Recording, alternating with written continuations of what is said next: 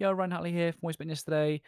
Myself and Mrs. H, we went for lunch today. We had this opportunity to look in each other's faces, remember what each other looked like. And it was nice just to talk about this year and some things that she wants to do with her music. She is in a band, and that's her heart work. She has been given a gift. Her voice was never meant to stay to herself and the shower. Amazing things happen when she uses that gift to share it with other people. I think whether that be church or whether that be through this band, people are going to be moved by hearing that voice, and it's going to bring a bit of joy to people's days and their ears. And one of the challenges I have with her is to, I guess, keep her showing up. Um, in the spirit of love, in the spirit of creation, in the spirit of doing it because it's just enjoyable. Keeping her in that moment, and so often, if you know my wife, like she's quite a thinker and she's quite in her head sometimes. Sometimes that she can be weighed down by this weight of expectation. You know, what should it look like? What should I be doing? You know.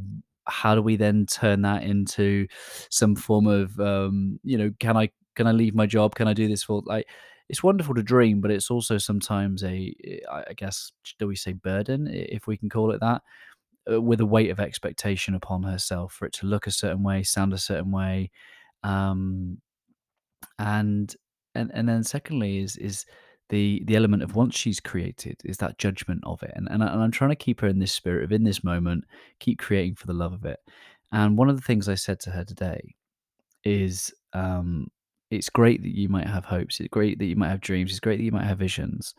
But inevitably, the way that she thinks, it's tinged with negativity. It's tinged with problems. I'd say my wife is 70% negative in the way that her thoughts are conditioned, which is probably not too dissimilar to a lot of people. There's definitely a negativity bias in our brains. Without going off on a sidetrack, the purpose of that is to keep us safe. But anyway, that's definitely Lisa's childhood, trying to be kept safe.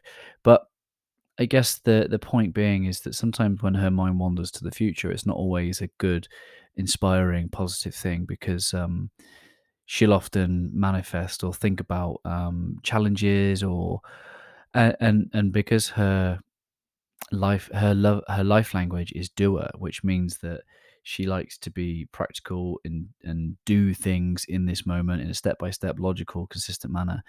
When you are in the realm of the future, that causes stress because there's nothing in this moment you can do about the future that has not yet arrived. So it's all hypothetical. It's all stories in her head. So the one of the things I'm really trying to bring her back into this moment of just create for the love of it. Give yourself the permission and the freedom to share your creation for the love of it. And maybe you relate to that burden of expectation or feeling like you need to do something, do more, whatever that might be. And sometimes it takes away the joy from your creation and give yourself the permission and freedom to express without expectation of what that looks like, whatever road that takes you down the path. Um, and I said this thing. I said about I I don't I don't want your or I hope your dreams don't come true. I hope your 2023 dreams don't come true because in some way Lisa's dreams and yours and this applies to you too, your dreams are limited to only what you can imagine. Let me say that again. Your dreams, my dreams, Lisa's dreams, all of our dreams are limited by what we can imagine. And I just hope and I pray that you just leave space for some miracles. I mean, that's not passive. That is literally leaving space. That is showing up, doing your best, sharing a gift, putting everything out there, and then leaving space for whatever is meant for you. Let it find you.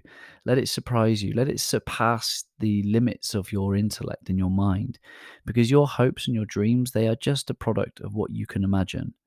And as Sadhguru says, I hope things happen beyond what you can imagine possible. Leave space for miracles, my friend. Show up, have fun, do your best, and leave space for miracles. I hope this meets you right where you are and it sends a ripple of enthusiasm into your heart and in your mind. That's what Paulo Coelho says, the author of oh, it's just left me. You're probably shouting at me now. The Alchemist. Paulo Coelho, the author of The Alchemist, says that Your heart knows when it's on the right path, and the clue is enthusiasm. I hope that you feel enthusiastic towards sharing more of your heart work. Let go of the handbrake, free yourself from the shackles of judgment and expectation, create for the love of it, have fun, do your best, leave space for the miracles. And I know and I trust that things will happen beyond what you can imagine possible. Have a great rest of your week. Always love.